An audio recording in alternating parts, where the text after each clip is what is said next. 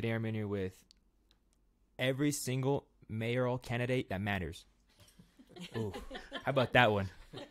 They all got the invite, and these are the only ones tough enough and mentally brave enough to come here and not have any stipulations or no borders to this conversation. And we got Regina, we got Heather, and we got Tom. How you guys doing? Good, man. Fantastic. Oh, let's get these mic situation. I didn't even see it. Can you just scoot this way a little bit? And then Regina, could you just pull your mic a little bit closer towards you? Nice. Perfect. All right. How's everyone doing today? Good. Good. Great. Great. Good. Greats. All right. Before we get into everything, maybe we could do it like they did it. If you guys want to say a little bit about yourself and just give the people a quick synopsis of who you are. I don't know if you guys want to or not. You don't have to. Like that's the opening statement with everything we do. Yeah. I think people know we're here. Obviously, we're dedicated. We all have ideas on how we can make things better for Pueblo. Mm-hmm. Our websites pretty much detail our history and our background and where we come from. Mm-hmm. And so I currently serve on City Council for District 1 for the North Side. And Heather serves for City Council at large. And Tom's... I serve my wife. Oh. They all do. Okay. So legend in your own mind, huh? Fish fear him. I don't know. Okay. All right. So Heather and Tom, this is you guys' first time here. I want to thank you guys so much for coming. Thanks for having us. Yeah. Of course, yeah. I appreciate you guys pulling up. Did you guys see did you guys see last week's episode with Samuel Hernandez Jr. and Elvis Martinez? I did. I watched it. You watched it? A little bit of it. Any particular parts that you guys? Because I feel like everyone's name came up. Yeah, nothing that sticks out. Ooh. Yeah. I dig it. Yeah. I like it. All right. Well, let's just get into the shit then. How about that? It works. Okay. So when you win mayor of Pueblo, I don't know, what is your first few things you're gonna get done? Heather? Yeah, so for me it's about collaborating with the council, Mm-hmm. and mending the relationships with city staff and the rest of the council members, and putting together a plan to get things done in each district, and having the mayor's office work hand in hand doing that. I think that's really important. I think it's important to get past the status quo and build a 5-year strategic plan for the city of Pueblo, because we are definitely lacking that right now. So those are some of my top priorities. First 100 days. I'm also, would like to entertain meeting, 100 citizens in the first 100 days, and getting to know them and what problems they see in Pueblo and how we can work together to find solutions, because that's what the mayor should be here for. I like that. I like the 100 citizens in 100 days. Yep. Mm-hmm. Regina? Yeah, I've been doing that. I've been spending a lot of time in people's homes and small home parties, talking to the citizens, getting their input. My plan has been built on the input of the people. This is their asset. This is their city, and they should have the say in it. I understand my position as an elected official is to serve the people. And so I see myself going in like any manager would. I've been in different levels of management, going in and make sure that my team, and that would be the administration of the city, make sure that everyone's in order and we're all on the same page. You can't start to implement things until you make sure that your teammates are all on the same page. And so that's usually what I do. I've been a troubleshooter in my career, go in, assess everything. The other thing too is that we need to run a fiscal audit anytime you transition power in any way, shape, or form, or leadership. you need to go over the financials and make sure that everything's correct, because when you accept it, you are responsible for it. And if you didn't do your due diligence and take care of things and make sure that everything, the T's are crossed and the I's are dotted, you can be responsible for that. And it's just part of what you would do in this situation. Council has, there has been some contention. I would encourage council to have their own legal representation, their own administration. That way they're not reliant on my administration, and I think it alleviates conflict of interest, and it builds trust, because they have their own representation. I would have my own representation, and it'd be a more comfortable place for them. We've been in a situation, Heather and I, here in the last couple years, where the attorney could give you 4 different pieces of advice on the same question. And it seems like a lot of that is tailored to however they want to move things. And so it would be great if they had their own representation, not to divide, but to give everybody the power to understand that they all have their rights, and they can move forward. I like that. Tom, what about you? Well, I would meet with all of my department heads. And while you're talking, I'm just going to put the live chat up. I didn't do that. I'm just going to have to step away for a second. Okay. Keep going. Meet with all the department heads to find out what's going on in the city. Get the pulse of the city. I'm not necessarily convinced that we have the right people in the right jobs. I would definitely work with city council. I don't think there's any room for partisan politics in city politics. I mean, it doesn't exist. We're all here for one reason, and that's the citizens of Pueblo. So I would, the partisan politics, we need to get rid of that right away.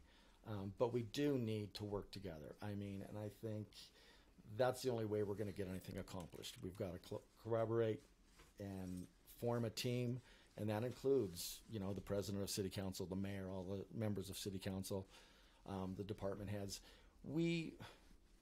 It's a perfect example is where Mayor Gradishar lives.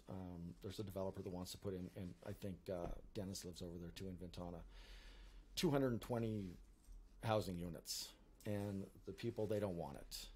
We want growth, but it's always not in my backyard, and they're saying that the problem is there's only 2 access points into that neighborhood, when in reality I think they're afraid that they're going to lose their view, that they have. So we really need, like I say, we've got to get past all of this and work together, to get things accomplished. And that's it. We've got to find out why we can't retain police officers. Mayor Gradishar said in 5 years he's hired 70. Well, we're still short 70, so that tells me that in 5 years we've had 140 quit. Yeah. So why? Wherein lies the problem? We need to solve this problem. I think we can recruit police officers. I really do. We just can't keep them. So we've got to figure that out. But yeah, I think it's all about working together as a team with the city council. Guys, how's the volume now, guys? They were saying that they had a little bit of trouble hearing you guys at first, but I think we got it down now. I put hose the volume now. I apologize. I meant to put house the volume. My bad. Tom's good on the volume. Okay. Just let us know, guys, if the stream's acting right. We want to get this perfect. Yeah. Okay. I hear good. Yeah, I turned it up super loud now. I could hear wind. I could hear like air move. Okay, so well, I'm glad you brought up land use, because we are going to come up with a bunch of issues. Well, not issues. We're going to come up and we're going to actually change some of the planning and zoning codes and changes for land use. And right now we have a RFP out, and we're trying to choose the company that's going to come in and help us with all of these changes. And I don't know that it's all necessarily about not in my backyard as much as it is, You know, when Polis's bill, land use bill, where he wanted to come in and take jurisdiction over municipalities, and it was going to be said and made aware at state level, the decisions were going to be made at state level. If you looked at the policies in the plan, what it does is it makes neighborhoods equitable. So anyone could live, they can create neighborhoods and subdivisions where really anyone could live. And if you look at the American family and the American dream, some people like to have their neighborhood match their subdivision as a whole equally. You know, some of the things that they're looking at is allowing ADU units, additional dwelling units, on single-family properties. Now, we don't move into a single-family neighborhood and want our neighbor necessarily to build a rental in their backyard. And so some of the things that they're looking at really change middle-class housing and affect middle-class housing. And so it's a much deeper issue than not in my backyard. And I encourage all citizens to be involved when this comes to the table, because they're going to ask for the citizens' input, and it's don't just have let all the developers show up. The citizens need to show up too, because you know, I live in a neighborhood, a historic neighborhood, where I have a third of an acre. My lot, I could fit a 20 by 30 size building on the back. I can have put an apartment back there under these new laws. But the people that moved into my neighborhood didn't move into a neighborhood where they wanted multifamily and all their neighbors to have rentals on it. And that's how extreme the land use changes are. And when you start to let that in, it starts to change the dynamics of the city and planning and zoning. It's a pre-plan where you have R1, R2, R3, and it seems like in Pueblo that we're constantly changing the zoning on. And so it does mess out with the plan and the map and the comprehensive plan of the city and how it's supposed to run. And so I'm glad that you brought that up, because I've been wanting to have a platform where we have citizens that are viewing in, and it's coming up here pretty soon, and I'd like for them to pay attention and attend some of those meetings and give input from the citizens of the city, because some things can change pretty drastically. No, absolutely. In that case, but with the shortage of housing, now Colorado Springs did this in some of the neighborhoods. They allowed people to convert garages into apartments and such, and it seemed to work for them in some neighborhoods. Mm-hmm. Other neighborhoods, obviously, it's not. Where I live, I mean, it wouldn't work. But we do need, there again, now we're getting into housing. We need more affordable housing. Rentals, it doesn't matter. Well, there's a whole new section of Wild Horse that was just annexed in. And they could put that as part of their development plan on maybe more smaller scale houses. We have a lot of that going up in the west side right now. There are large parcels of land that really don't affect, the intention of the original subdivision. And so... Well, we've got to make it easier for developers to develop this land. I spoke to a gentleman who wanted to build 50 affordable housing units over on the south side.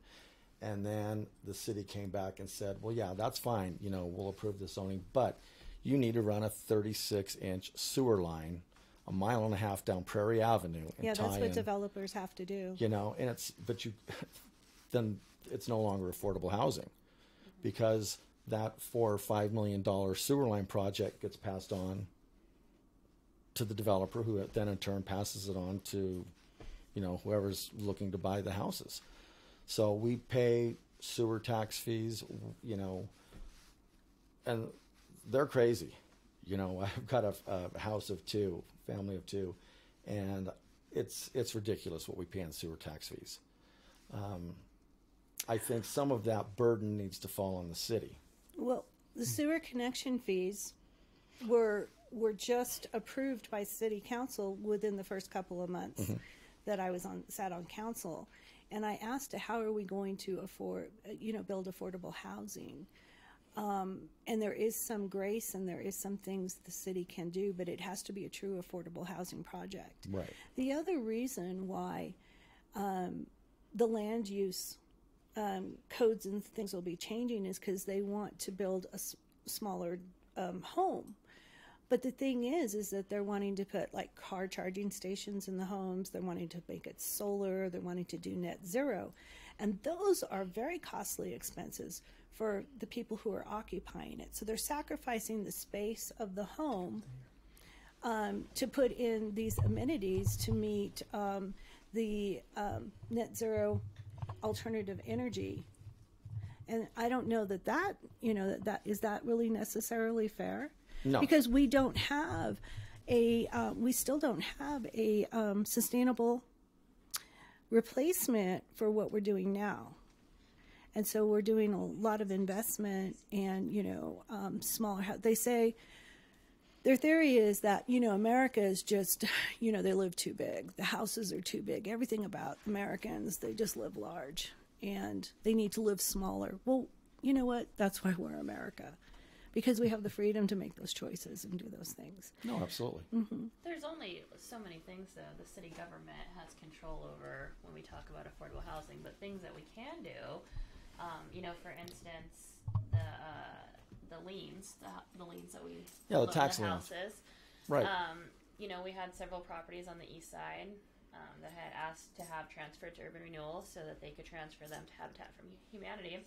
The city, even though the council passed the ordinance, the city has still yet to transfer those two properties to urban renewal to give to Habitat for Humanity. So there's things that the city could be doing that we're not doing. Mm-hmm. And it's frustrating. 5 years ago when I ran for mayor, I made that argument that that's what we needed to do. And I still, today and 5 years ago, I thought that we needed to take some PEDCO funds, deposit them with a community bank or a credit union, and use that money.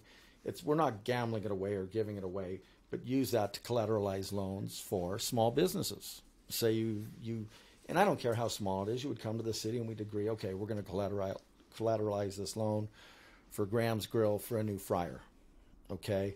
And Mayor Gradishar said that was something that was impossible to do because those funds were dedicated for creating primary jobs. Well, apparently it's something that can be done. And I think we need to still look at doing that and possibly making construction loans available for people. Sure. Regina, you've got some construction background. If you built a house yourself without using a general contractor or somebody like me, you're going to save a lot of money. And in Pueblo County, they'll let you do the electrical, the plumbing. You can do it all and save a lot of money and have a lot of sweat equity into your house. You'd have to be able to qualify for permanent financing in order to keep the program working. But I think there's a lot of different things we could look at. I mean, and like I say, it's the tax lien, foreclosures.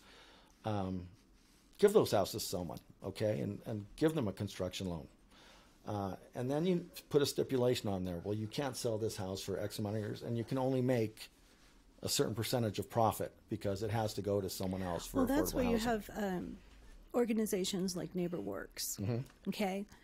We got a question from chat too.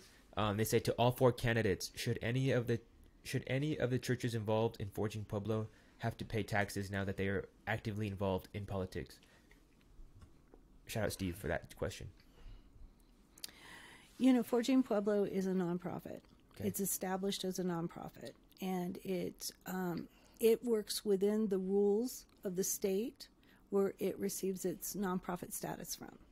And so if Steve C. has an issue with that, then he needs to notify the state and see if he's right with what he's saying up there, or if Forging Pueblo is right in doing what they're doing. What about just like morally, in your head and heart? Do you think that they should or they shouldn't? I think that anyone can put a candidate forward and represent a candidate, and support a candidate. It's no different than if all the clowns in the circus were supporting me. If that's what they wanted to do, that's their right. That's their freedom. And so I'm not going to get in the middle of the tit for tat over the church. Separation of state is not part of the First Amendment. It's part of Thomas Jefferson's speech. And so, you have to really understand the Constitution, understand the First Amendment and everything that it meets. And at a city level, we're not concerned about who's supporting who. If you want to support a candidate that's supported by a special interest group, because that's who they'd be, then that's your choice, and that's that group's choice to do. Yeah, I think it's up to it falls back on the candidate. If you want to take money from certain groups or certain individuals, because you feel that their support of the community is important, then you take the money or you take the support. And if you don't, then you raise money elsewhere, and you don't get involved either way. But I think groups should be able to support who they want.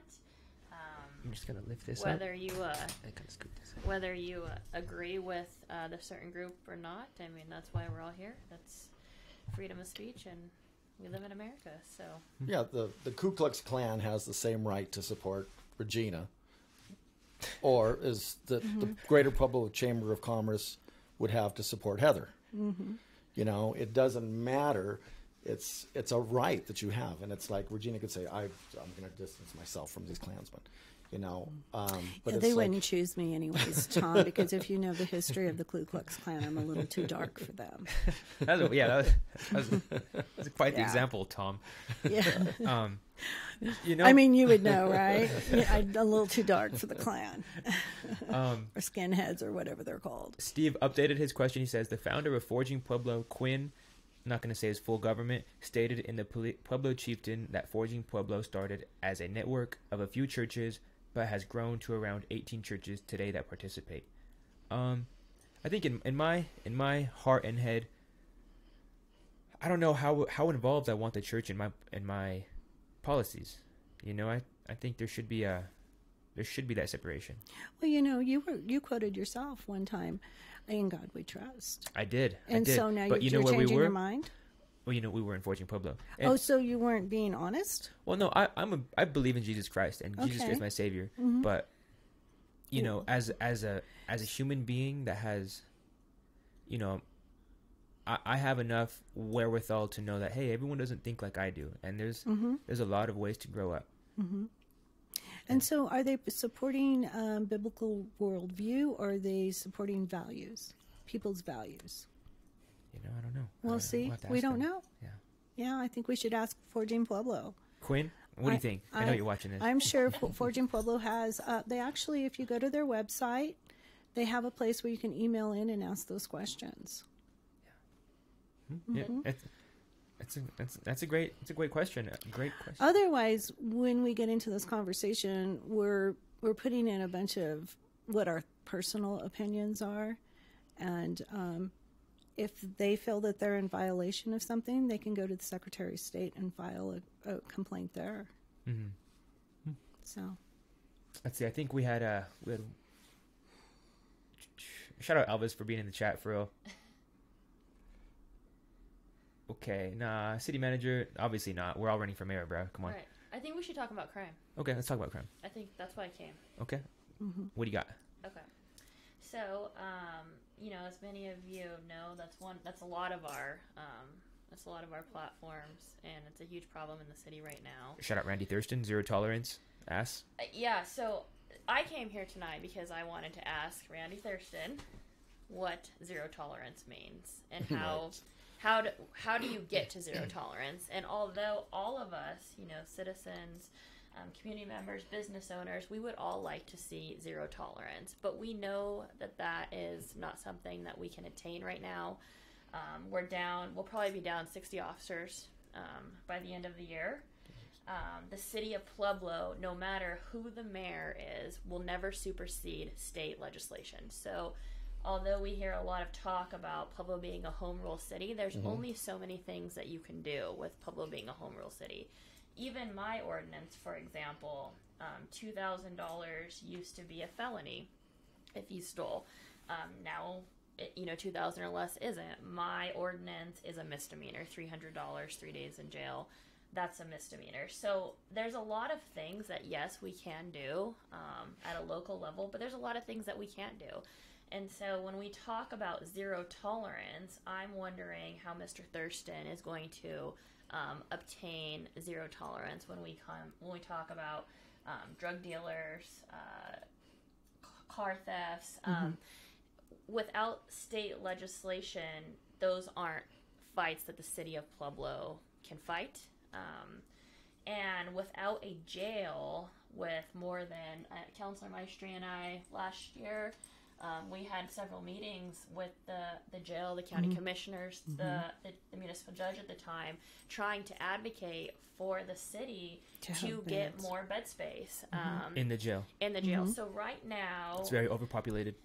well, even if it's not overpopulated, our jail will actually only hold about 10 municipal holds. Yes. And so the sheriff is not taking citizens of Pueblo and putting them in jail. That's not what's happening. They're taking from all other counties. And so the city only has, on a handshake, not even a contract, only 10 municipal beds. And that doesn't suffice for the city of Pueblo. No. I think that the county commissioners need to put pressure on the sheriffs and the sheriff's office to allow more people to allow more municipal holds to go into the jail, and I think that could help clean up a lot of the crime instead of people being let out 6, 8, 12 hours after they commit a crime. That is why you see the offenders on the street. It's a huge morale impact to the police department when they're continuously just playing catch and release. Some criminals are getting arrested 3 times a day. And, they're taken and then they're let back out. And so that is why you see this significant crime increase. And we're not talking about Part 1 crimes. So we've heard the mayor, we've heard the police chief talk about Part 1 crimes being actually down 15%, which, kudos to our police department. But that's homicide, arson, armed robbery, rape. Those are the big ones, though. They're the big ones. Right. But I think people in Pueblo really care about petty crime. They care about your cars being broken into, your cars getting stolen, your windows getting smashed. Your car's getting stolen is a higher. It's petty. It's petty. It's under 2,000, or it's a misdemeanor right now. Well, they were writing a ticket. Yeah, they're writing a ticket, but they're still not doing that at municipal level. It's still at a higher level. It's not a municipal crime. It's a state crime. But it's these lower level offenses, that. We can't. But we can't do anything Right. about it on a municipal level. And so I'm curious, what Mr. Thurston's plan is when we say zero tolerance. Because whether win or lose, we're on city council for 2 more years. We'd love to hear what that plan is moving forward, and if these are tangible items and solutions. We'd love to help put it in place. So, You think it just sounds good? I think it just sounds good. It just sounds Absolutely. good. There's- What do you think, Tom? It just sounds good. Well, the And thing is before I announced, he wanted to meet with me at Starbucks. And when I asked him to explain zero tolerance to me, he ended up he says, well, it means exactly what I said. Well, I'm on city council and I want to know because I hadn't announced, I wanted to know what to look forward to. Because I'm excited, zero tolerance. He ended up calling me, referring to me as he said I was being divisive like a Democrat and basically wanting to walk out at that point. And so. That's why he's not here. I didn't say it. But, there are things that we can do as the leader of the city. It's a longer route. But, what put us here today is state legislation and our state legislators. And while they were decriminalizing, we could have had representation from the leader of our city going, hey, you know what they're trying to do to us? You know what they're trying to do to our police department? Do you know what things? But nothing like that was done because I believe partisan politics played into it. My friends, our buddies, our party, we got to protect what they're doing.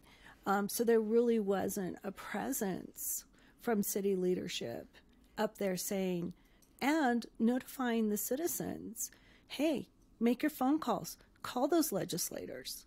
No, those legislators came from Pueblo, that wrote the policies that decriminalized, that took away the qualified immunity from our police officers. They didn't come out of any other place but right here in Pueblo. And, to this day, they're still celebrated because nobody even knows to this day that the reason they're suffering from these crimes is because that's who wrote it. That's who pushed it forward. That's who got it through the Capitol. Okay, so going back to last week, I had Samuel Alvis on here. They're both in the chat. And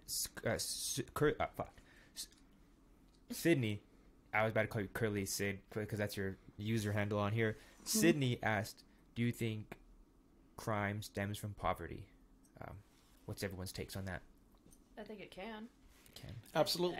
Absolutely. Yeah, I think absolutely. we have in Pueblo we have a huge problem with generational poverty, and Sure. so it's almost a learned. My parents did it. I did. I do it, and so I think that we have to get away from that. That it's okay, and whatever that looks like. There's so many aspects, to get people out of poverty, but. Sure, I think they go hand in hand. Definitely, I agree. Yeah, no, I think so too. You look at we get Comstat reports from the police department, and you look and you see where the hot areas of crime are, and Bessemer and the East Side are the two top hot spots on those sheets, and they're in our neighborhoods that are full of poverty, and so I think it goes hand in hand. Yeah, I think it's ridiculous if you don't think that. Honestly, it's you've never been poor if you guys ever stole anything. I would say yes. I mean, I think everybody has, even intentionally or unintentionally. I don't think there's anybody out there who can say I've never stolen anything. Hit the self checkout. Yeah, Don't even self-checkout. check. Don't even check the steak right into the bag. But that was a long time ago. It was necessary though, wasn't it? No, I speaking of the people living in garages, I wasn't homeless, but if I didn't have this garage to move into, I would have been homeless. When I was in college, it was dead of winter. I bought a heater from Goodwill, $5, and that kept me basically alive for the whole winter. I just, kind of the story you would tell me. I had a falling out with my roommate, or as in your situation, that guy had a falling out with his wife. And if my name's not on the lease, and you don't want me there, I gotta leave. So I didn't have anywhere to go. So that garage basically saved my life. Right. A weird way to put it. Maybe we should talk about the shelter next. What's your thoughts on that? I'm confused. So the council, expended $400,000 last Monday to the rescue mission, and part of the wing of it was going to be a warming shelter. And this very cold weekend, council had an emergency ordinance also on Monday night to allow the mayor to declare an emergency night. So unhoused individuals would be able to go in, and whether that's the mission or in a church, or I think even in a nonprofit building, if they want to open their doors to welcome people in, they're allowed to do so. So, we know it's going to be cold. The mayor, the city attorney says that, there won't be a problem. We'll be able to close on the building. We'll be able to open they'll have the building for the weekend. And the emergency order is, because it supersedes Zoning. It supersedes zoning. So because not every building is zoned to just let people in overnight. So, Okay. I start to see the weather, changing. And so actually Sunday morning, I, email Mayor Gradishar and say, although we don't get along, I say, Mayor, are you going to call tonight as a declaration? Because I'm getting a lot of phone calls from community members wondering where we should tell people to go. I received no email, no answer back from him. Wow. They did not declare the night. It was 7 degrees when I left Monday morning, and I was then trolled on my Facebook page by him saying that the mission had enough room that night. Well, on one of the coldest nights that we'll face this year, if the mission had enough room that night, then I'm wondering why the city council just spent $400,000 on a building. So, you know, I don't believe that they had enough money. I know that, you know, there were several people out sleeping on the streets. I know Crazy Faith, I think, was actually maybe taking people back and forth to the library. I wasn't sure what was going on. They had like their van parked out there. They were just letting people, you know, sleep in their van because it was bitterly cold. And so when you have leadership and local government, you know, that was no additional cost to the city to call. It was nothing. It was just making a declaration for any church to be able to open. You think he did that just because he doesn't like you as a person, or he just doesn't give a fuck? I'm not sure why he did it, but it's alarming, and the community should be alarmed, you know, that did not happen, that on a 10-degree night, the mayor, the only person who can make the declaration, did not make the declaration. And if the answer is I did not make the declaration because the mission was not at capacity, then I'm not sure why we just spent an extra $400,000 on the building, and I'm not sure why we have, you know, homeless people on every corner in Pueblo. I have a business, you know, not too far away from here in the Mesa Junction, and, you know, on the daily, when I go there in the morning, there are several people sleeping outside of my patio. Right. You know, right around the block, there's several people sleeping, and so I think that this is something that we seriously need to look at. Well, we have a no camping ban that's going to be introduced here within the next couple of sessions that we've been working on. Up north, they've been instituting these camping bans from the spring through the summer. It's a no camping ban as long as you have bed space, which we have plenty of bed space now, according to our capacity, you know, of how many homeless people we have here. Bed space at the mission is what you're talking about. Yes. Beds. Okay. Just so everyone's especially clear. with the new all they need is overnight bed space. Okay, and so they won't be allowed to camp on any public land, any city-owned land, without facing a fine. And, you know, they've been saying that the population has grown here in Pueblo. And I believe that it's because they've passed these up north, and they're implementing the fine, and they're moving down this way because we don't have a fine here. So we need to start implementing that because our population is growing. It's grown by two times the amount in the past couple of months. And so they're either coming out of there rather than facing the fine up north. And so there's bed space. They have the bed space. Well, what's the census? I mean, how many homeless people do we actually have in the city of Pueblo? The point in time count, which was the pit count that they Right. did, it said that we had 359, which we know that that's not accurate. It was, you know, I think it's done over the course of a week. Yeah. And it's done by, you know, individuals going out and surveying. Right. So if you don't respond, or, Right. you know, I know that there was certain area they did not, you know, travel Fountain Creek. They did Sure. not travel places that were unsafe. So it was more of just Who do we see? who do we see? Right. And I don't even think that the mission or Crazy Faith at the time participated in the survey. So I think that there's many more. There's 359 in Bessemer. You know, off in northern. I mean, it's... Well, here's the thing, though.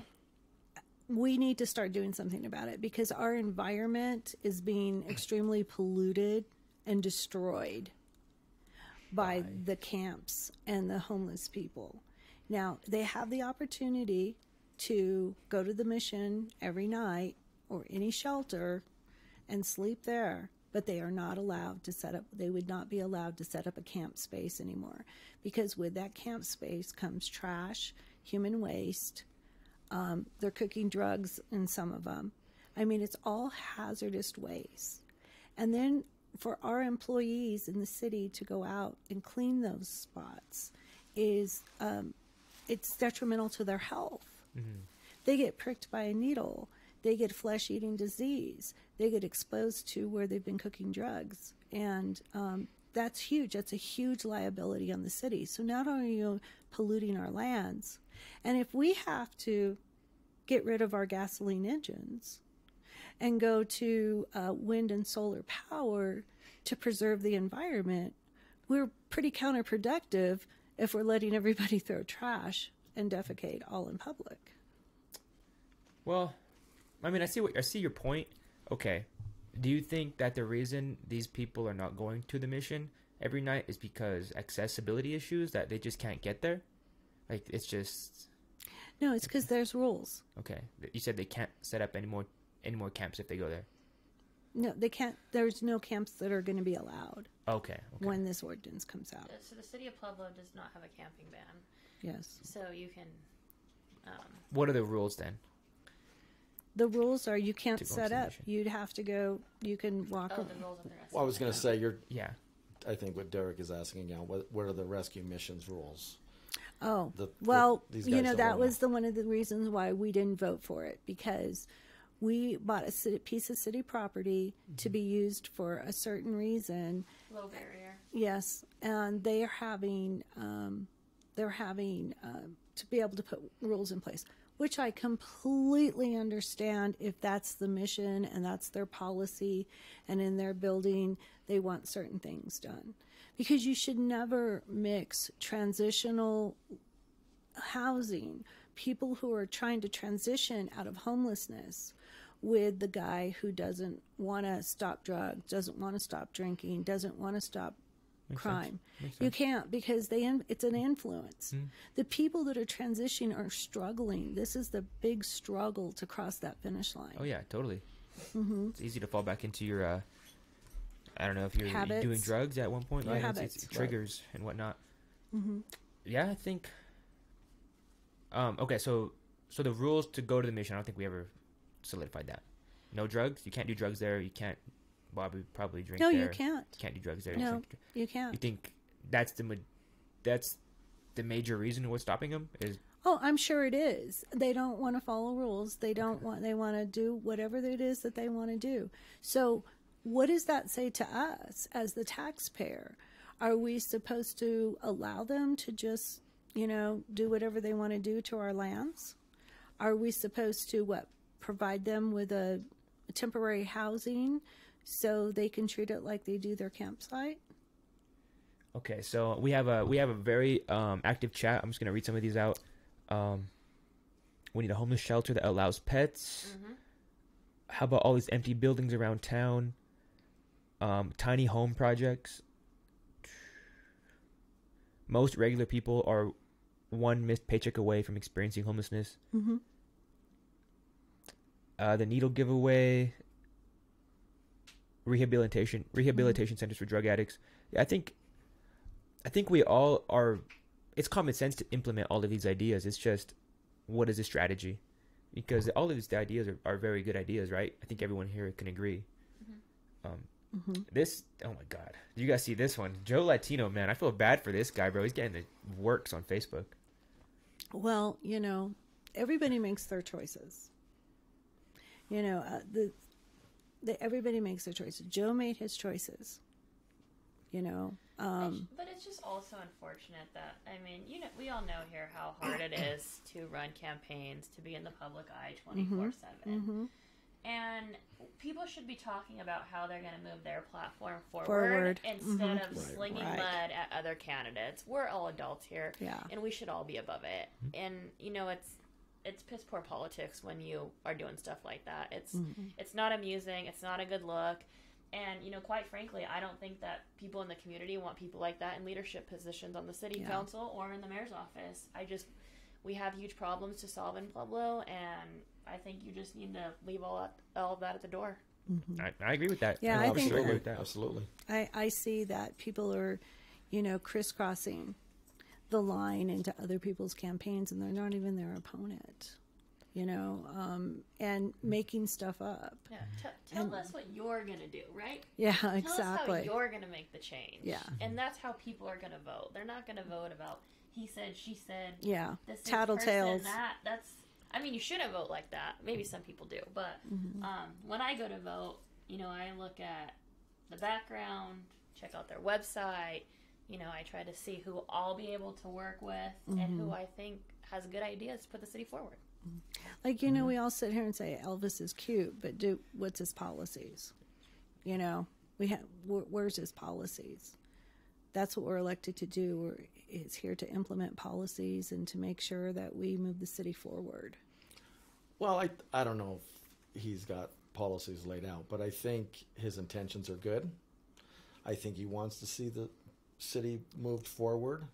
Like I say, he's not a slick talker like Mayor Gratishar. He's by no means is he a lawyer. I think he has a problem, articulating himself and his ideas, as to what he's trying to say. But I think he cares. Yeah, he cares. I agree. And that goes a long way. If he cares. That's obviously Mayor Gratishar doesn't care. We had 10-degree weather and homeless people sleeping out on the street. So I don't think Alvis would have. He probably would have made that call if he were mayor. Make it way above 10 degrees. Make it at 32 degrees. That's when water freezes. That's freezing, yeah. Right. Yeah, I think you should just can't he just be like automatic? This is an automatic thing whenever this temperature reaches that. I think, and it should be, like from, October through March, and we shouldn't have to wait every day, if one person is going to call the night, like the declaration. I think if you're a church and you want to bring people in, or you're a nonprofit and you want to bring, or the mission wants to open, they should be able to. We shouldn't have to be watching the news or looking at the city's Facebook to see if the city thinks it's cold cold enough. It should just be standard. Yeah. Right. Yeah, I agree. It's crazy. It should be standard without any penalty. So if our temperature is 19 degrees or below, then it should just be in place. I don't know why. There's penalties if you do it without the city saying it? Well, they could, because you could be breaking zoning laws by having an abundance of people. Or fire code if you fire have code and X things amount like of that. Individuals, and you can't have them in overnight. So this ordinance, this emergency declaration, does away with all that. So you're allowed to. I like that. I like that you should be able to do, as you wish, and there should be an automatic thing in place. Gratishar kind of. You got to answer that one on Monday or Tuesday, whenever the hell you come. Curly Sid has a good question, just also in the regards of homelessness, but also in general society and, with sexual assault comes the need for an abortion or a rape kit or an abortion or something like that. So I'll read out her question exactly. It says, what kind of services and healthcare are we providing for women and feminine presenting people who have high rates of sexual assault resulting in pregnancy while homeless? Sorry if I kind of stuttered there. So I don't think that that's necessarily a something that the city provides for. I can't think of any funding sources, that come out of our general fund. We've seen the city received, the $36 million in ARPA funds, and we were able to distribute those funds to many nonprofits. But in our normal budget, that's not a line. Those aren't line items that the city usually funds. The health department, very specific. Yeah. The health department, we give them an allotment of money every year. Yep. Along with the county, and they decide what those services are. So they're the entity that provides anything. I don't know to what capacity. I know they do some testing, they offer some vaccinations and things like that. But, for those who receive Medicaid, that's also coming from a county, that's a state-funded program. Well, anybody. I think people have a hard time believing or understanding. Yes, we are a government entity, but our money is based off of tax revenues and fees that we collect. It's a very limited resource. We can't even apply for grants on things that we can't administer. We have a purpose. And the purpose of the monies that we receive is to maintain this city, to bring new infrastructure and grow economic development. It's not set up. We just don't have the funding to fund social programs. Well, anybody can walk into an emergency room at St. Mary Corbin or Parkview, and they're not going to get denied service. And I don't care. You can walk in there right now and have no insurance and need quadruple bypass surgery. You know what? You're going to get it. They're going to treat you just like they do anybody else. And I mean, that's the reality of it. So to say that But you're going to be homeless after that bill. Well, you're already homeless before that bill. So, Oh, I mean, that's but true. no, well, what they'll do is that then they'll get you on Colorado Indigent Health, and that bill will get negotiated down to, you know, a few dollars, and they'll write it off. And I mean, that's really how the system works. But if you have a job and you've got a little bit of money, you know, they're going to say, you know what, no, we're going to collect that money from Deryk, you know, and they will. And a lot of people do end up in problems with, you can end up homeless real quick, you know, because of medical bills. End up in bankruptcy. Next thing you know, you're homeless. I mean, it's one of those things. But I mean, no one should ever be afraid, you know, not to go seek medical treatment, you know, just because they're homeless. Yeah. You know, or they're unemployed, but because the resources are out there. You know, I think when you get into those situations, you know, you get a lot of women that are sex trafficked, and they're victims. We talk a lot about the homeless camps down there. You know, when you're in there and you're listening to the stories, a lot of those women are so drugged up because they do receive some sort of minuscule resources, and their resources are being taken and they're just being drugged and they're being used. And so if you didn't have the camps, you could lessen that problem. If you didn't allow the camps, you could lessen that problem. The problem is just going to move somewhere else. I mean, you've got to solve the problem. You know, if they're not in the camps, they're going to be, you know, somewhere else. You know, it's not going to alleviate the problem. It's just going to move the problem from one place to the other. You know, we can only help those that want help. True. Very true. Absolutely. You know, Absolutely. we can only help those that want help. So to design a whole program of trying to prevent that from happening is not at the hands of the city or the responsibility of the city.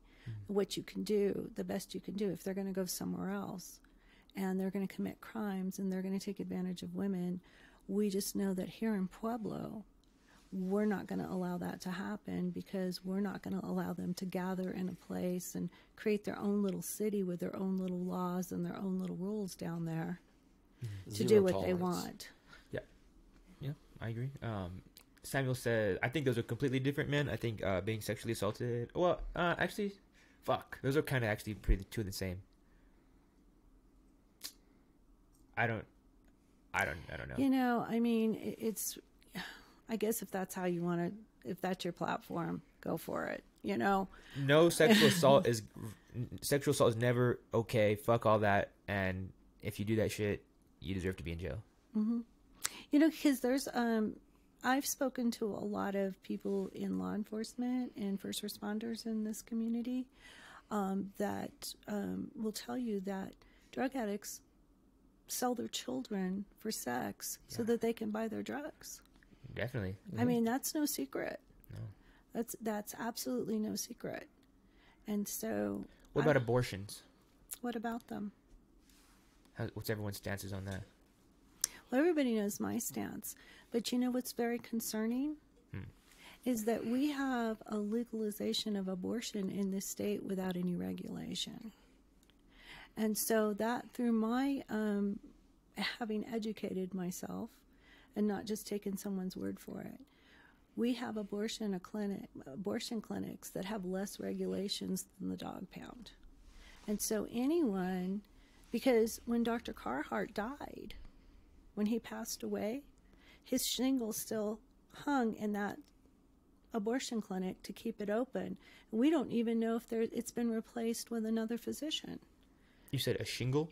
Oh, it's an expression. It's an expression. Oh, okay. That means they're licensed. Oh, they're licensed. Okay, okay. Yeah. Sorry, So I'm not a doctor. really, but they're out of compliance. But because we don't have a policing, regulating agency to regulate it, it just continues as usual.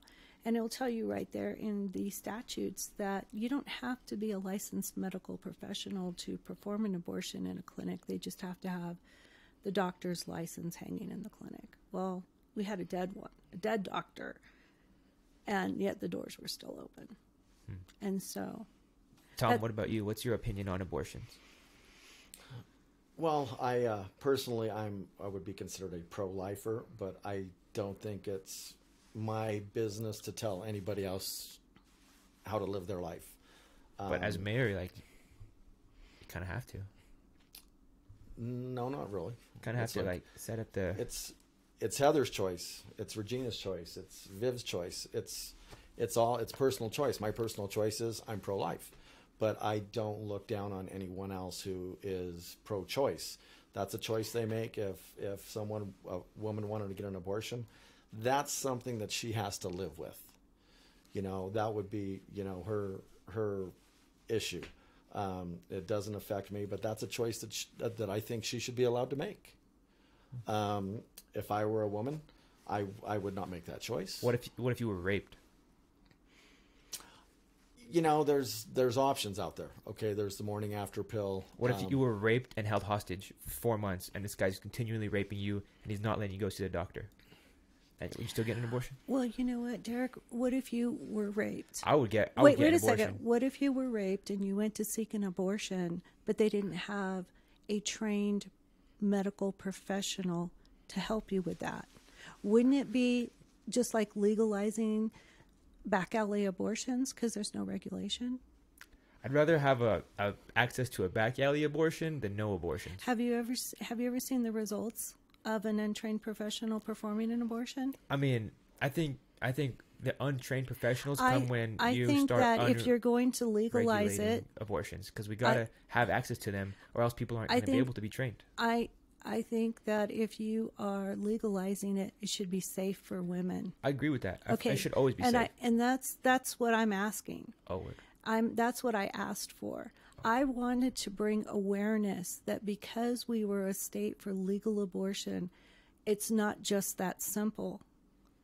Okay? And they want to say it's not an issue, but over 70 cities in different states, not just Texas, have passed this, and they've passed it for different reasons. Some was because there were only 4 abortionists in the country that performed the abortion from 6 to 9 months. Well, that's kind of extra, though. You know, let's talk about like I don't know about most situations, but like a general situation. Like, Heather, what's your thought on that? Like 6 to 9 months, obviously. Like, I don't want to see a fully developed baby die.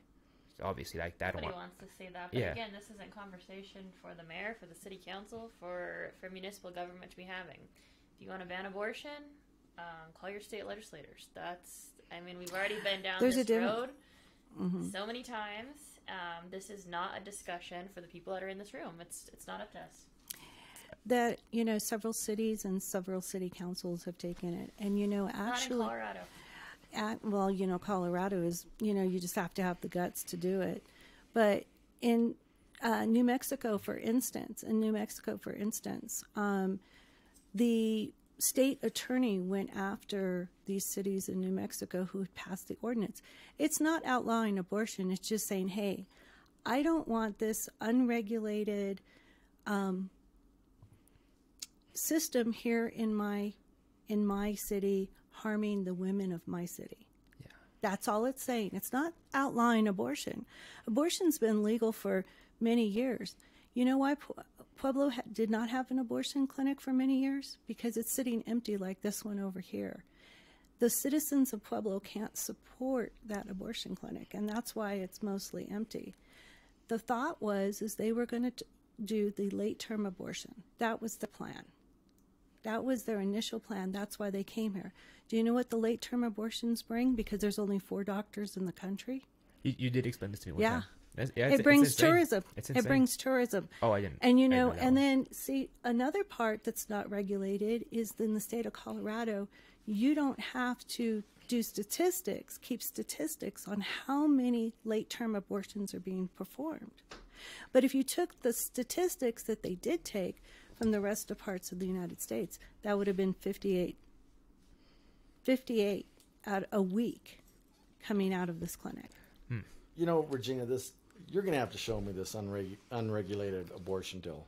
Well, do what I did, Tom, and go to the state regulation and read it. It's very simple. I'm not buying this that anybody can perform an abortion. Well, you know what? You may not have to be a doctor, But you've got to have some sort of credentialing, I would think. Well, go back to the city council meeting certified where nurse Parkview or- Hospital doctors came in, and I asked them point blank, did you realize you don't have to be a licensed medical professional to perform an abortion? And you know what the answer was? Yes. I learned that today because they looked at the regulation. It's right there. Just look at I'm it. going to have to look at that because I'm Good. having a hard time with that one. Well, good. It's because it's public information. All you have to do is look it up. I mean, everything's regulated. You know, it's and for something that serious to be unregulated is just hard for me to fathom. Well, then look it up. I am going to look it up. Good. It's, you know, I do a lot of research, and I can tell you when I do my research, I can find something that's going to support everybody else. We could all have a different opinion, and I'm going to find research that's going to support every one of our opinions. State regulation. So, and I am going to look it up. Yeah, great. Where's it at under the state regulations? Under the abortion law. Okay. Under the abortion law. Okay.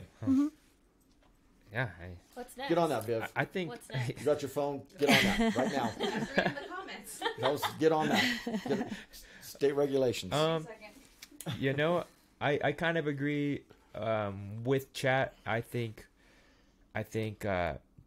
you know, Heather, you're right too. You know, we don't have, you know, a voice in these matters, but people are voting for, you know, people that they kind of agree with. Sure. So, you know, and I don't think any of us are claiming to have all the answers, but it's just, you know, where is your moral compass? It's kind of where, you know, these tougher questions that there's not really a right or wrong answer to. It's just how you feel. And I feel like most people kind of vote with their hearts about that kind of stuff. Mm-hmm. I personally, I'm pro-choice. You know, have some abortions. Just don't get carried away with it. You know, there's obviously people that take advantage of the system in every regards of healthcare. You know, you can't have 15 abortions, but you know, there's a median like there is in life in every topic, and we have to find that fine line. Mm-hmm. Great stuff. What about the needle exchange, or as Sam would say, the needle giveaway? He says it's not an exchange.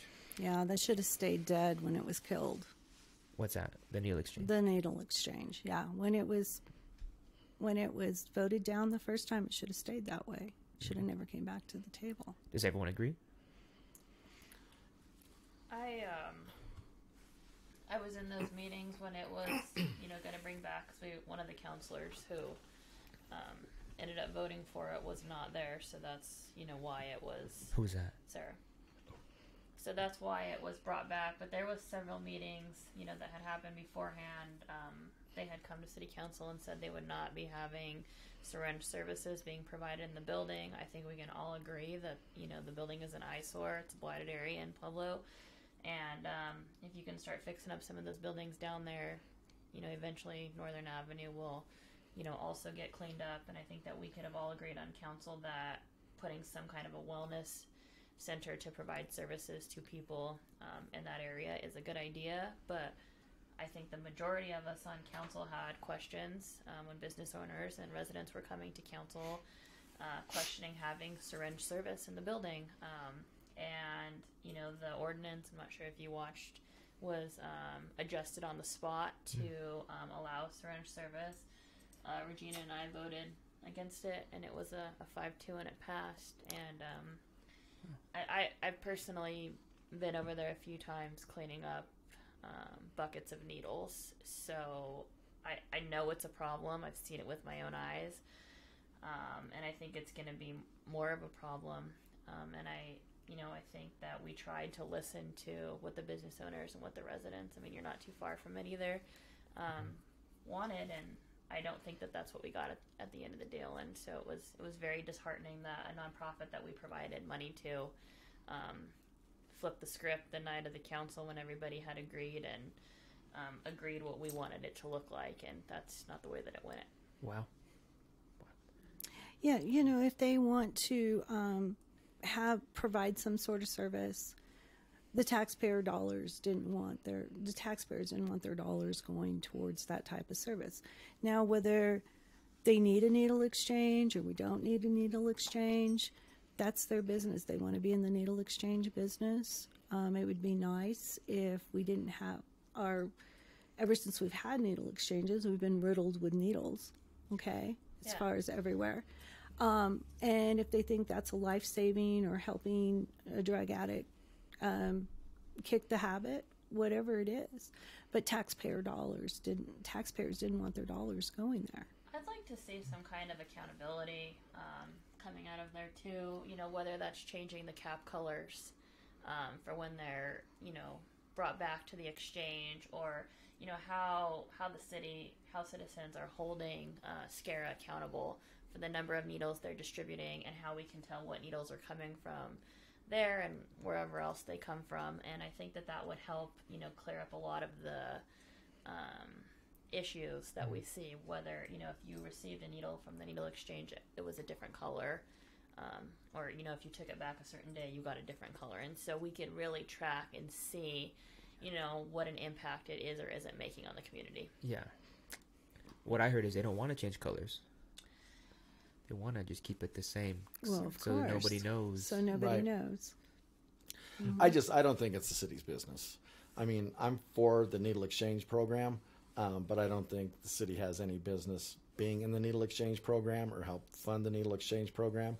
It's been around for years. It's always been a nonprofit. Keep it that way, you know. But I mean, I'm kind of with Regina and Heather. I mean, the taxpayers don't want their money to go to something like that. But do I think it's a necessity?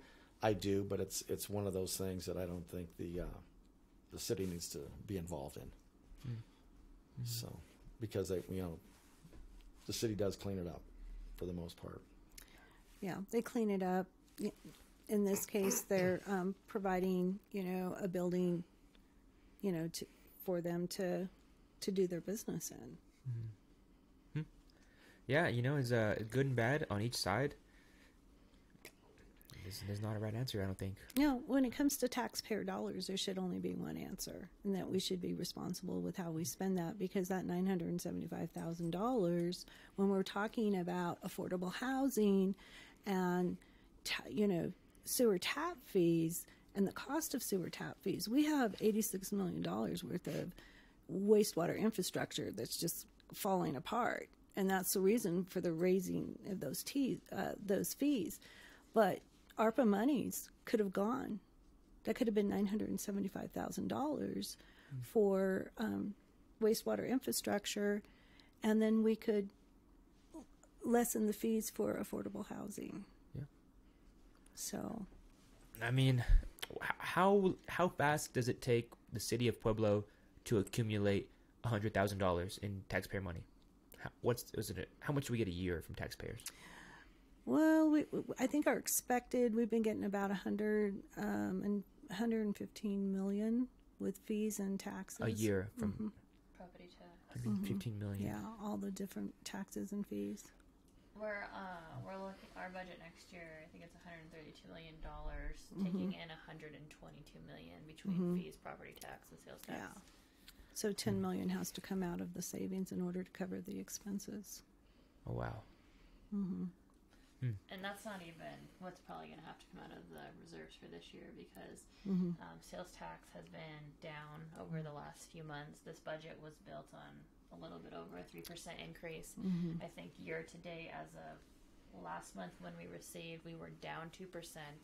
So you have to gain about 5% to, you know, break even. And I think right now, I think they said that we expected to be with their projections. We took almost 17 million out to cover 2023. But that was Tabor funds, so that was additional money that the city was not going to receive if we would not have DBRUs. So I understand that. I don't understand taking a third of our reserves for next year's budget to pave roads. I don't understand that. I think if we continue to do that over the next 2 years, the city's going to be in financial trouble. Whose decision is the roads? The mayor's. So Gratishar is taking this money out. So let's talk about the real thing behind the roads. It's not that it's an election year.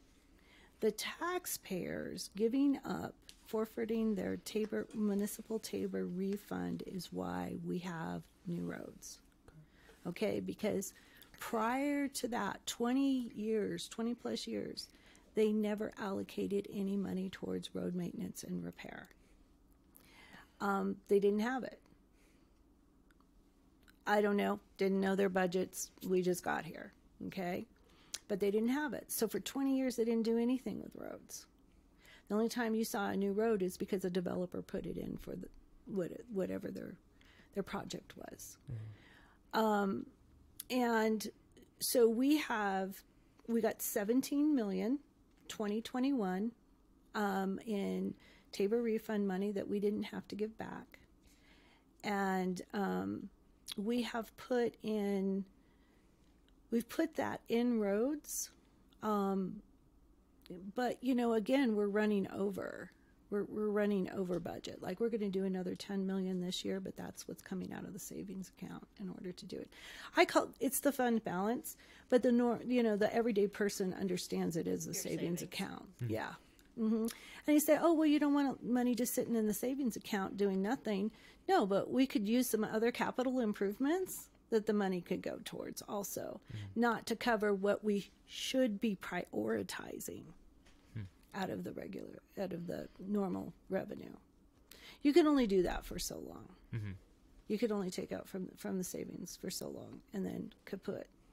They told us, and then they just tell us with the police that we wouldn't have anything in the fund balance if we gave police a 10% raise. If we gave them a 10% raise by 2027. They said we'd bankrupt the city. By 2027.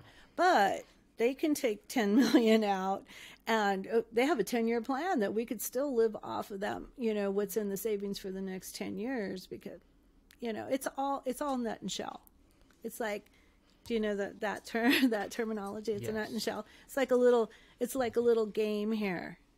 This is what we're going to say this time. I don't know, but that Prairie Avenue in front of the Gratishar homestead, it's nice. And they just put in a really nice curb cut. It's nice. That's sarcasm because that's the Gratishar homestead. But you know what was the negative about Prairie? What's that?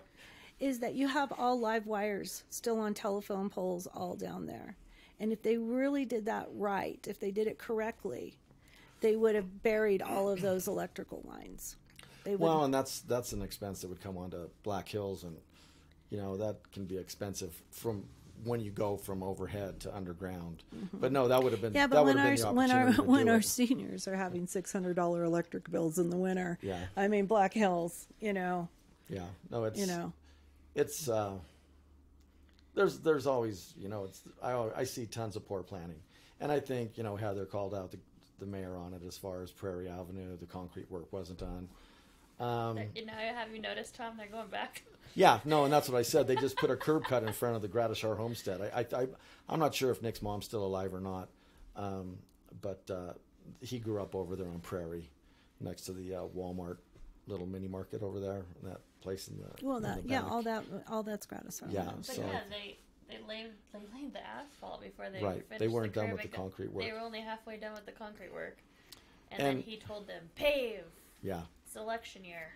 Well, no, the asphalt plants do close at a certain time, and you've got to get that done. They're not. They're still not closed, but by the time you would have finished the concrete work, you could have jeopardized them being closed. Well, or we could have planned better.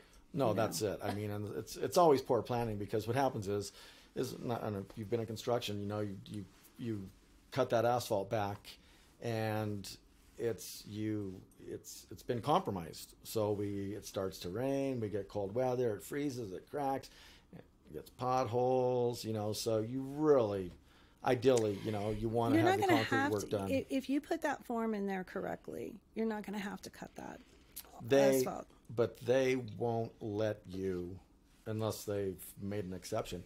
You cannot, when you have asphalt like that, you have to cut it back, form it, and then patch it back in.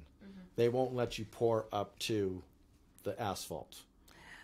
In this case, because it's all new, they're cutting it up already right in front of the liquor store. Yeah, I think they are. Already out there cutting. They're cutting back.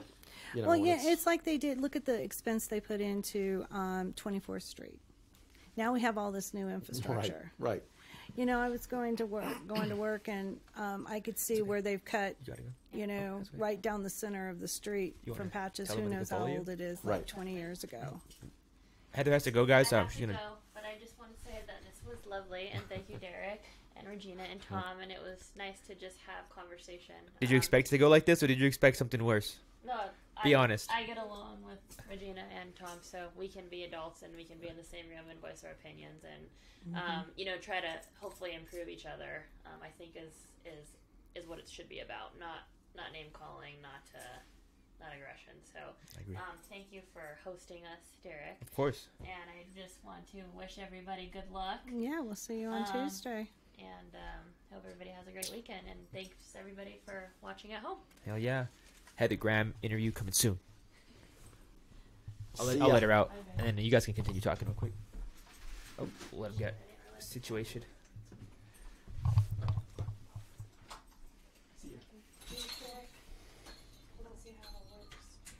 Very cool. Yeah, so we look at the homeless situation, the crime situation. I think that everybody that's coming to the table, we all want the same. No, absolutely. We want to reduce it. I don't know that we're ever going to solve it. Oh, it's And you know, unfortunately, even with economic development, we have ideas, but really, no one coming to the table in this position is an expert. And we'll have to, you know, consultants will have to be brought in, but right now, no attempts like that are being made. You know, we're still sticking with the same programs, the same players, and we're not moving any further ahead. No. And you know, this is a beautiful city. I've lived here for 33 years. I spent a lot of my childhood here in the summer vacationing. To me, I came from a small farming community. Like when I came here, it was like, oh my gosh, we got a mall and big city. Yeah. When my mom moved here, she's like, I can't get around. It's too big. You know, I don't know. You know, I get lost. Well, use your GPS, you know. And so, you know, and it was funny too, because when I moved here, and I lived out on the mesa. Sometimes I would on 40th Lane, like 7 miles off of Highway 50. It was pretty It's far out there. Yeah, but I still came to town when I wanted to come to town. Right. I didn't plan it. And then I would have family that lived on the south side, and I'd say, oh, let's go to the mall. Oh, yeah, we plan on going on the north side, you know, maybe next Thursday or maybe this weekend. You know, and I do this like 3 and 4 times a day. But it's a beautiful city. I chose to raise my son here. He serves and protects this community here. He's been here for in that business for 15 years. People have asked me, of all the places you've lived, because I've lived in some dynamic places, you know, beach properties, and I did this through my work and through my travels. I lived in Europe, and people say, oh, of all the places you've lived, what do you love the most? And I say Pueblo, Colorado, USA. It's hometown USA. Hometown. absolutely. And, you know, but I'm going to be honest, I've been disappointed what I've come home to. And so I'm hoping that, you know, we have leadership in the seat that respects Pueblo. Our ancestors didn't come here. They came here to live their American dream. They didn't come here. I think they would be disappointed if they saw what was going on today. And it's just a disrespect for our city through our leadership. And so we need to do something. If we want change, we are the change. The voter is the change. And so when they say, oh, I'm tired of this and I'm tired of that, then change it. Right. You know, we talk about moving Pueblo forward. You know, if I become mayor, my goal is to move Pueblo back 5 years. Because 5 years ago, we were a much better city than we are now. But that was before COVID, though. Well, they can't. You can only go so far blaming COVID. I mean, that's Mayor Gradisher will tell you that's why the crime rate's so high, because they emptied all these prisons, and you have these problems not just in Pueblo, you have them everywhere. Well, you don't have to have them everywhere. You don't have if you choose to do something about it, we don't have to be like every other city of 100,000 people. We can be different. But if you choose not to do anything about it, well, yeah, you're not gonna, things aren't gonna improve. Those stimuluses, they, that might have been the first time some people held $1,700 in their hand. It's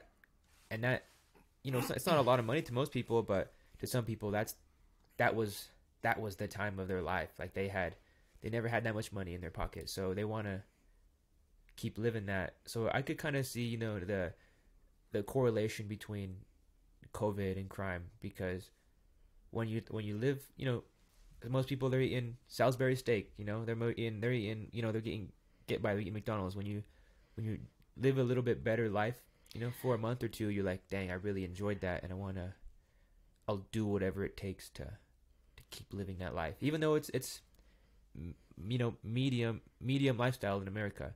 That's very sought after. During my career, I've mentored a lot of people who've worked for me. Mm-hmm. And I usually would choose single moms that were struggling with an $8 an hour job.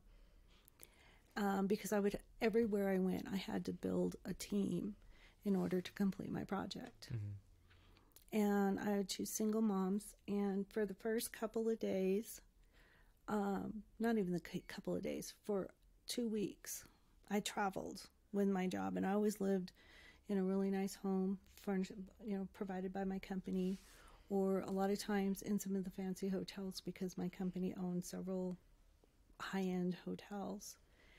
And I would take my girls, and I would go and buy them a wardrobe. And then, instead of going to work, we'd go have breakfast.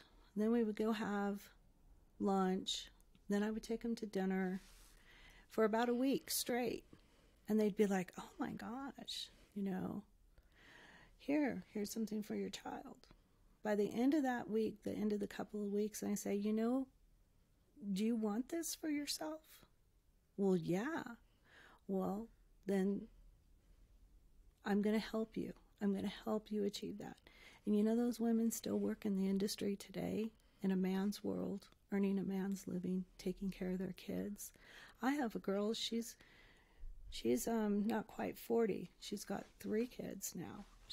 When I met her, she had the one. She's got 3 kids now. Still doesn't have a husband, and she's taking them on vacation, and they're living in a nice house, and she's driving a nice car, and she's had her struggles up and down. Mm-hmm. But, too many times people are telling other people, just stay where you're at. Poor thing. You can't do anything.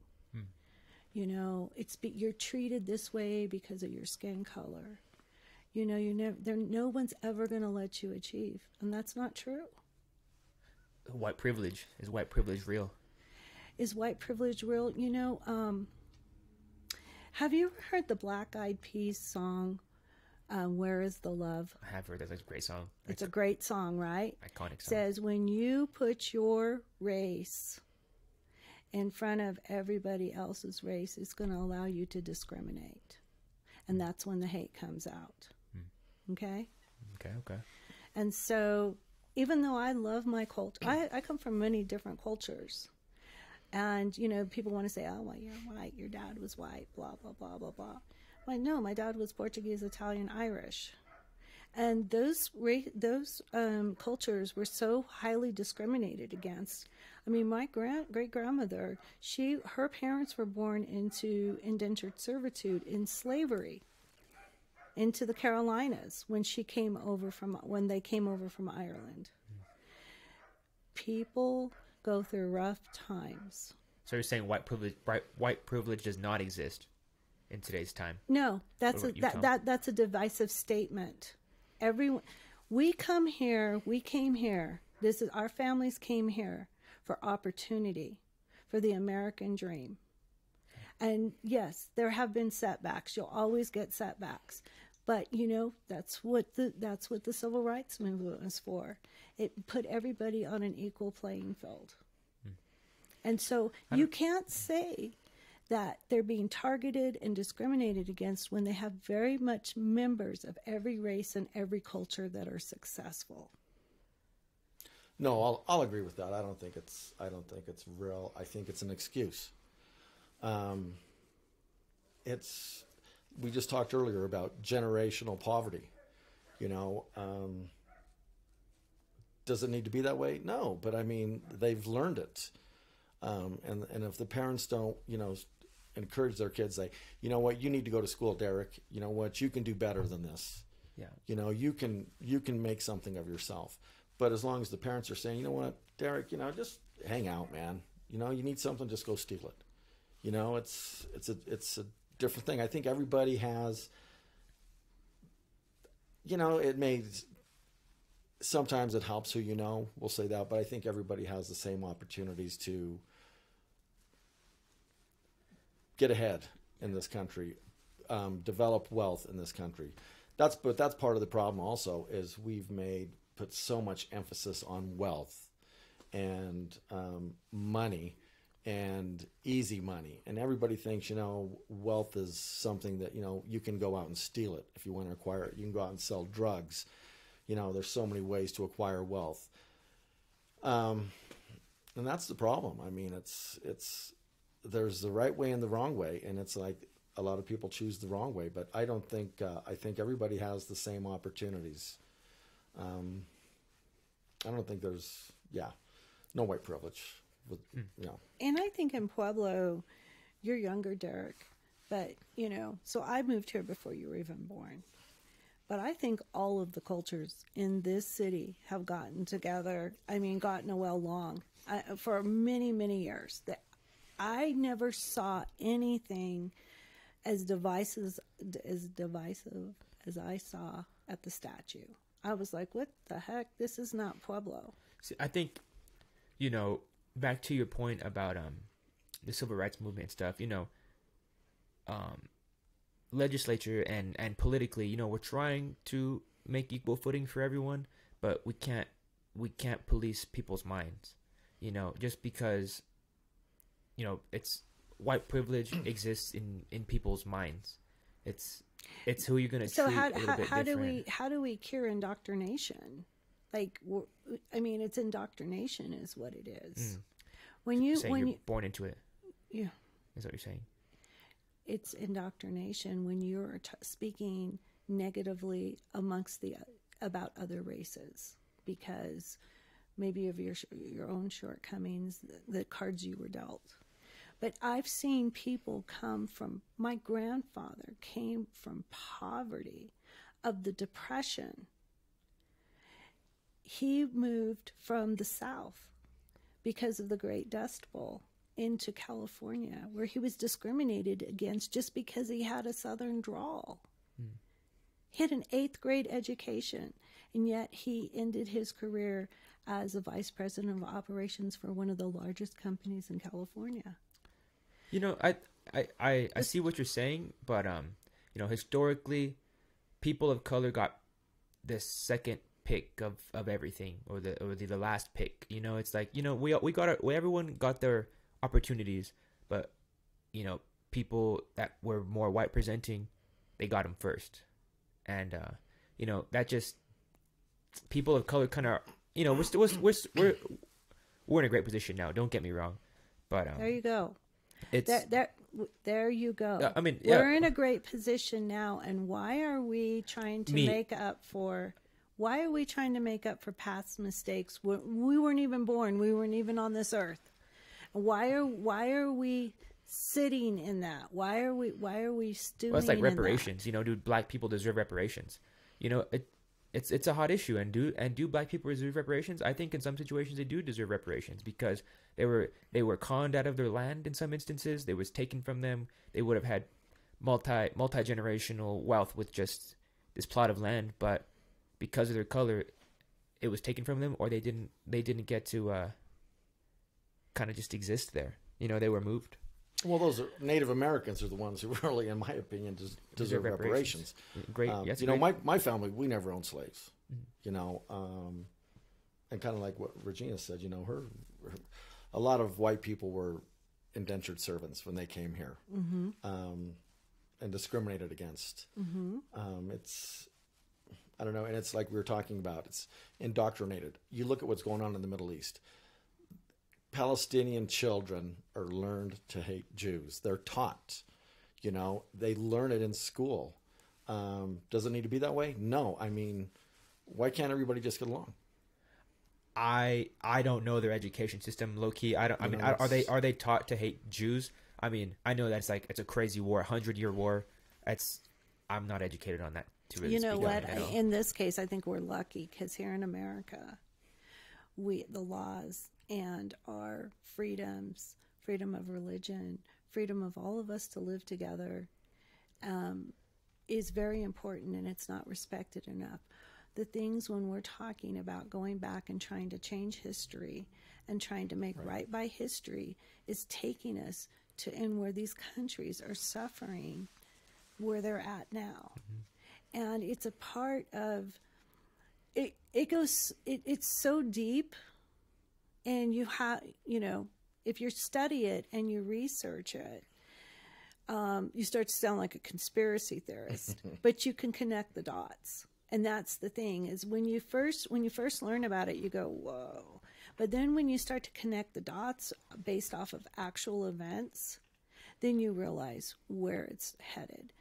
And this conversation within our community it's louder than how people actually feel. Okay, because they're being loud about it. But if you talk to any one of the families that have been here for generations, they all played together. They all got along. Yeah. And that's the one thing about Pueblo. When I had a choice to live one of two places. One was Destin, Florida. The other was San Antonio, Texas. Now, just because San Antonio, Texas has a river walk, I don't compare it to Pueblo. But the culture in San Antonio, Texas, where you have diversity and everybody gets along, is why I chose to live in San Antonio, because it reminded me so much of how everyone got along in Pueblo.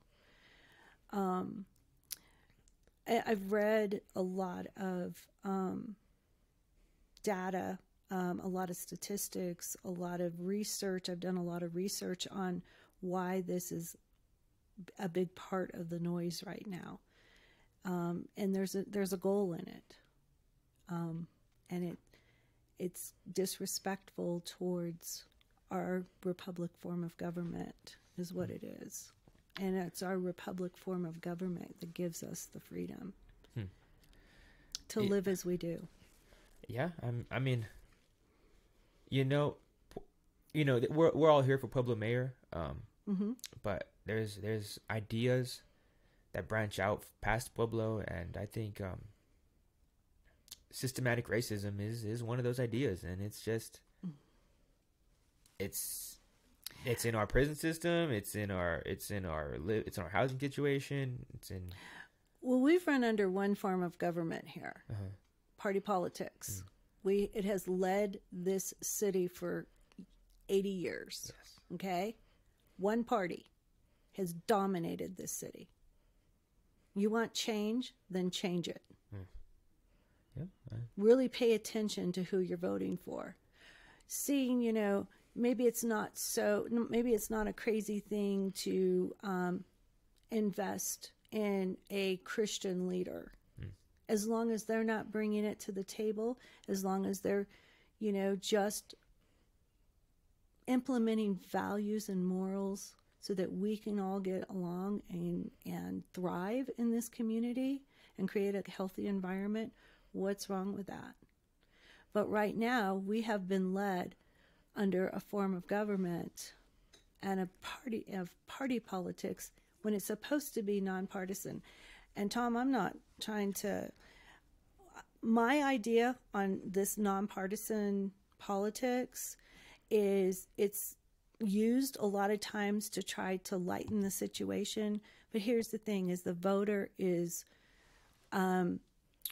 leans one way or the other. No, absolutely. Period. Absolutely. And so, it's just, that's just is what it Yeah, is. no, absolutely. You know. You know, it's I don't know if you've seen these numbers about how many people have voted and what parties have voted. You're absolutely right. I mean, and so it's going to be interesting to see. I think Pueblo is probably it's pretty well. It's not like it used to be when it was strictly a Democratic town. I think it's about 50%. It's 50% unaffiliated. I'm going to go there, and then probably 25% Democratic, 25% Republican. So this is going to be an interesting election to see how people vote. If they come to the table. Yeah. You know, because there's a lot of people that are holding off. Now, Republicans, they tend to hold their votes to the last day. Right. And so they've already decided who they're going to vote for before they even got their ballot. Yeah, for sure. But they hold it till the last day. And, you know, that's their prerogative. Yeah. And I think the Democrats, they've already decided for the most part who they're going to vote for. I'll just say, you know, okay, I'm a Democrat. You wouldn't know that because I was left off of all the information that the Democratic Party put out I'm assuming for a reason. And then, like I said, do you want one? They took down my campaign sign. Do you want one of these? Oh, no. Okay. No. They took down my campaign sign at Democratic headquarters, and they replaced it with the Gratishar one. Oof. And then I legally parked my sign trailer on 9th Street in front of the Democratic headquarters. They came out and defaced it. Oof. You know, Who's so they? it's someone from the Democratic headquarters. Oof. And it's like they've refused to respond to any emails of mine. Like I say, I haven't even gotten started on this yet. I'm going to wait till the election's over. But you know, I do have I would say Democratic values, and I do believe it. And my Democratic values are probably, Regina's probably thinking, oh, AOC. No, not even close. No, I know. I already know about it. And this is where the parties used to work better. Right. Is where your level of values are, because I don't know that fearing God, loving your family, and loving your country is a political party as much it is as a person who wants to be in a free land, wants law and order, wants to love thy neighbor, wants to, you know, their children to go to a good school. Yeah. And I think that's where we come together. Right. On those things. And there's these parts of the parties that are kind of going crazy because, you know what? My party doesn't like me either. What's your party? What do you claim? Well, I'm a registered Republican. Registered Republican. Okay. Yeah. Are you what do you Democrat? Democrat. I believe in basically the collective bargaining agreement. I think strong labor unions really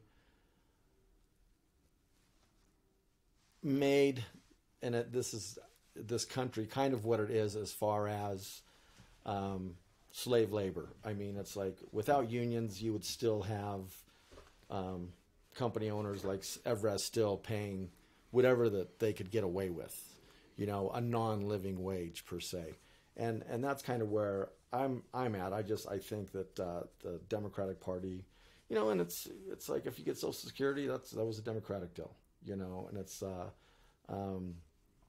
I think I think both parties have done great things for the country, but like I said, I come at it from a organized labor standpoint, and that's where I'm at. I'm not. Do I think what's going on at the border? Do I think we need immigrants in this country? Absolutely. But an open border the way that it's going right now, that's to me that's unacceptable. You know, and that's why they don't like you. That's why they don't want you putting your sign in front of their building. Yeah, I don't care. It's like, yeah, but it's, you know, you've got to draw the line somewhere on certain things, and it's. What about changes in your personal life? You guys felt any anything different with this whole because the election's coming to a close, within the next week. How's things changed within how people treat you or who talks to you or stuff like that?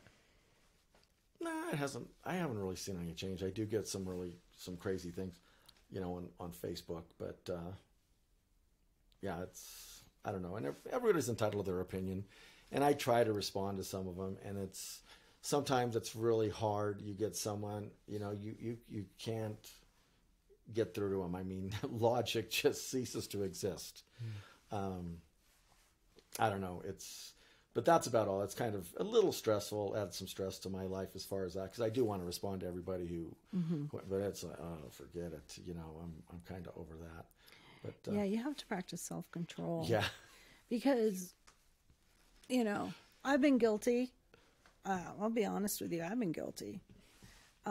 Sometimes I see somebody attack, and sometimes not even me, but someone else, and it's like, what the,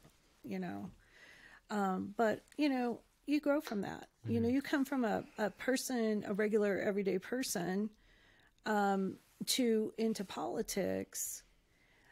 And Lori Winter asked me, what are you going to do if you lose? How are you going to feel about it then? And I'm going to say, well, the whole point is to try. Right. I'll feel just fine. Because I know that I tried. I know I did my best. And so when you do that and you're determined, I'm taking care of, what I feel is right. And I'm good with that. So you feel like the public perception of you has gone up or down? You'd be surprised. I get a lot of positive phone calls. See, one thing that people know about me is that I'll answer the phone when they call. So people call me all the time. And it's cute because they'll call me from like my door knocker or my mailer or something, and they'll go, is this Regina Maestri's office? And I'll go, no, better yet, it's Regina Maestri. And they're like, oh my gosh, it really works. It's you, And I say yes. And the people that call me of all political parties, of all different types of different, economic levels, all these people, they're supporting me. Do I have haters? Of course I have haters. But you know what I learned about haters is they mostly hate themselves. And that's why they continue to come forward, and they think they're projecting some sort of astounding, revelation about Regina, and really all they're doing is showing themselves.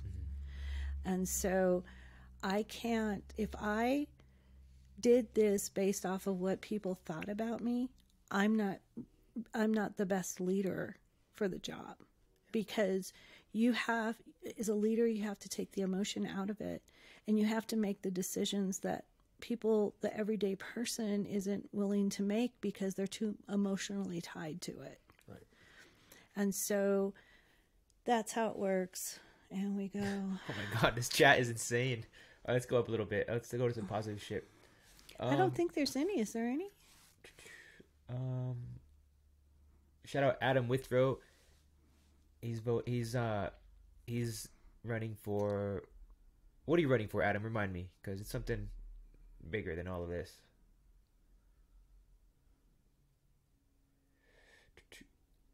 Oh my God. I know. Oh my God.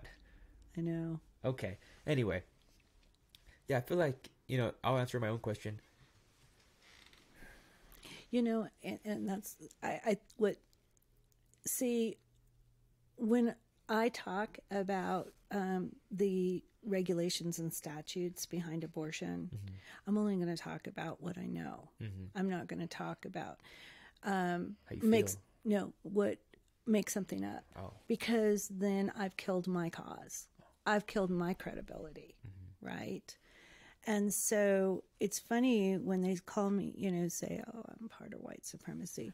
You obviously don't know anything about white supremacy, because I'm way too dark for any white supremacist to want to be around me. I thank God I don't know any white supremacists. You're cool with me. I'm not a white supremacist though. I guess what? Neither do I. I just think it's just funny. It's like if you want to make a statement and you want it to stick, then be credible with it. Otherwise, you just nothing. It's just air. You know. I do know. And damn, you guys got anything else you guys want to speak on before we I don't know, vote? I think, I don't go around reading other people's campaign websites, or looking at their stuff. I can only be me. Every piece of literature that was put out by my campaign was written by me.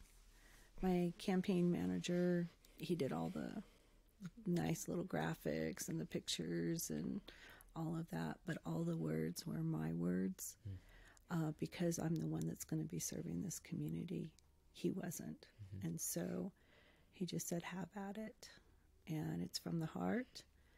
And it's a plan. And I'm excited to see what happens on Tuesday. How are they going to announce the winner? Like over local news stations? Yeah, didn't the news stations reach out to you and ask you if you were having a watch party? A watch party? They did reach out, and I was like, I don't have cable, so no one I know has cable. Cable is dead. Would you like to come to my home? I'll come watch it at your house. Okay. Let's all go. Because guess what? I got some really good food. I got some people. You could bring your friends. Win or lose, we still come lose. over? Yeah. You want to come over, Tom? You're more than welcome to come over. I was just going to stay home and go to bed. Because I'm having, I'm having Mexican food, Italian food, and Asian food. I'll be there. I'll be there for sure. Okay. I'm going to text you my address. I'm going to hold you to it, too. I don't have cable, so I'll have to go listen to somewhere. Yeah, so we'll go, sorry, there's no smoking in my home. And I can smoke outside. But you're more than welcome there. Thank you. You could smoke on the porch with my mother. She'll be smoking a cigarette, though. Good cheers our Dutchies. Tom, you got anything else you want to say to the people before they vote? And I'm kind of like with Regina. Everything that I've said, I don't have any staff. Nobody, nothing. It's just me. And I think I have gone and looked at a few websites of some of and just recently, because they're sending out these text messages. I sent one out. And it directed people to my Facebook page. Oh, yeah. And could have been a mistake. That was a mistake, huh? Yeah, could have been a mistake. But I've looked at some of the other Facebook pages, and it's like the first thing that comes up is they want money. They're looking for a donation. And then you scroll through, and it's like, well, wait a minute. What are they going to do? It's the same thing, I've heard over and over from them. But I don't see any real ideas or any plans laid out. The big thing seems to be they're looking for, a donation. And it's like I say, I think if you feel the job's worth having, and you have the resources yourself, like Mayor Gratishar does, you should invest in yourself. I did. I mean, 80% of my campaign as the fourth largest earner. It's like that. My co-host broke it. It's just that tape. You just got to scrunch the tape down. This tape? Yeah, fucking Max broke it. Okay. I hate Max. And it's funny because the paper didn't report this, but if it wasn't for my significant other, helping me out, we funded 80% of my campaign.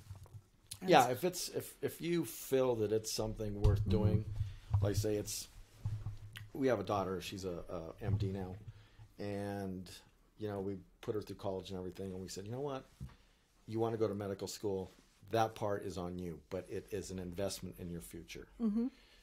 So if you want to be mayor, it's on you. It should be on you. The first time around, I didn't take any money. I think my mom gave me a couple $100, and my brother in San Francisco gave me a couple $100. But I'm not beholden to any man.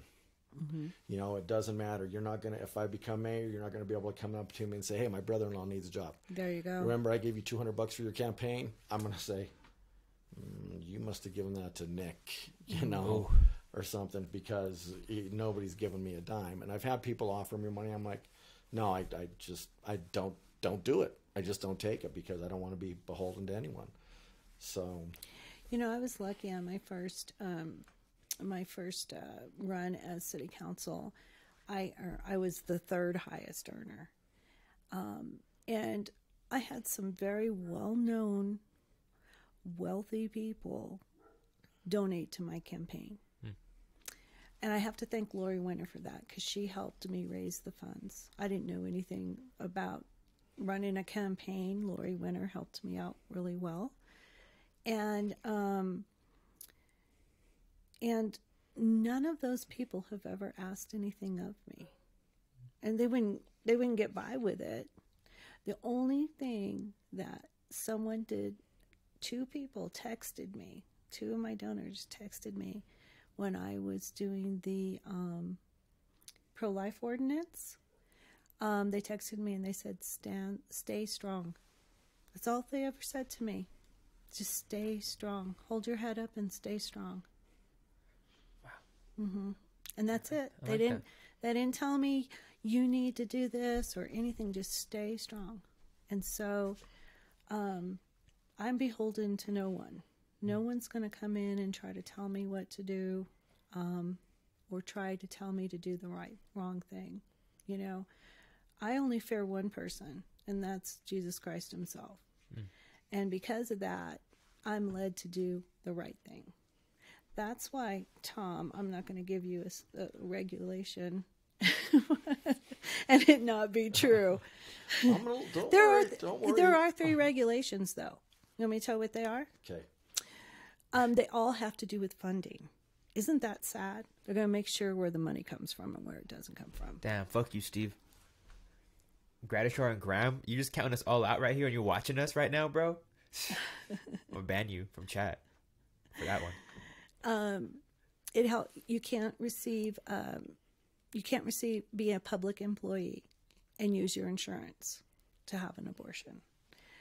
The other one was you had to have a licensed hanging in the office, but that person doesn't have to be there.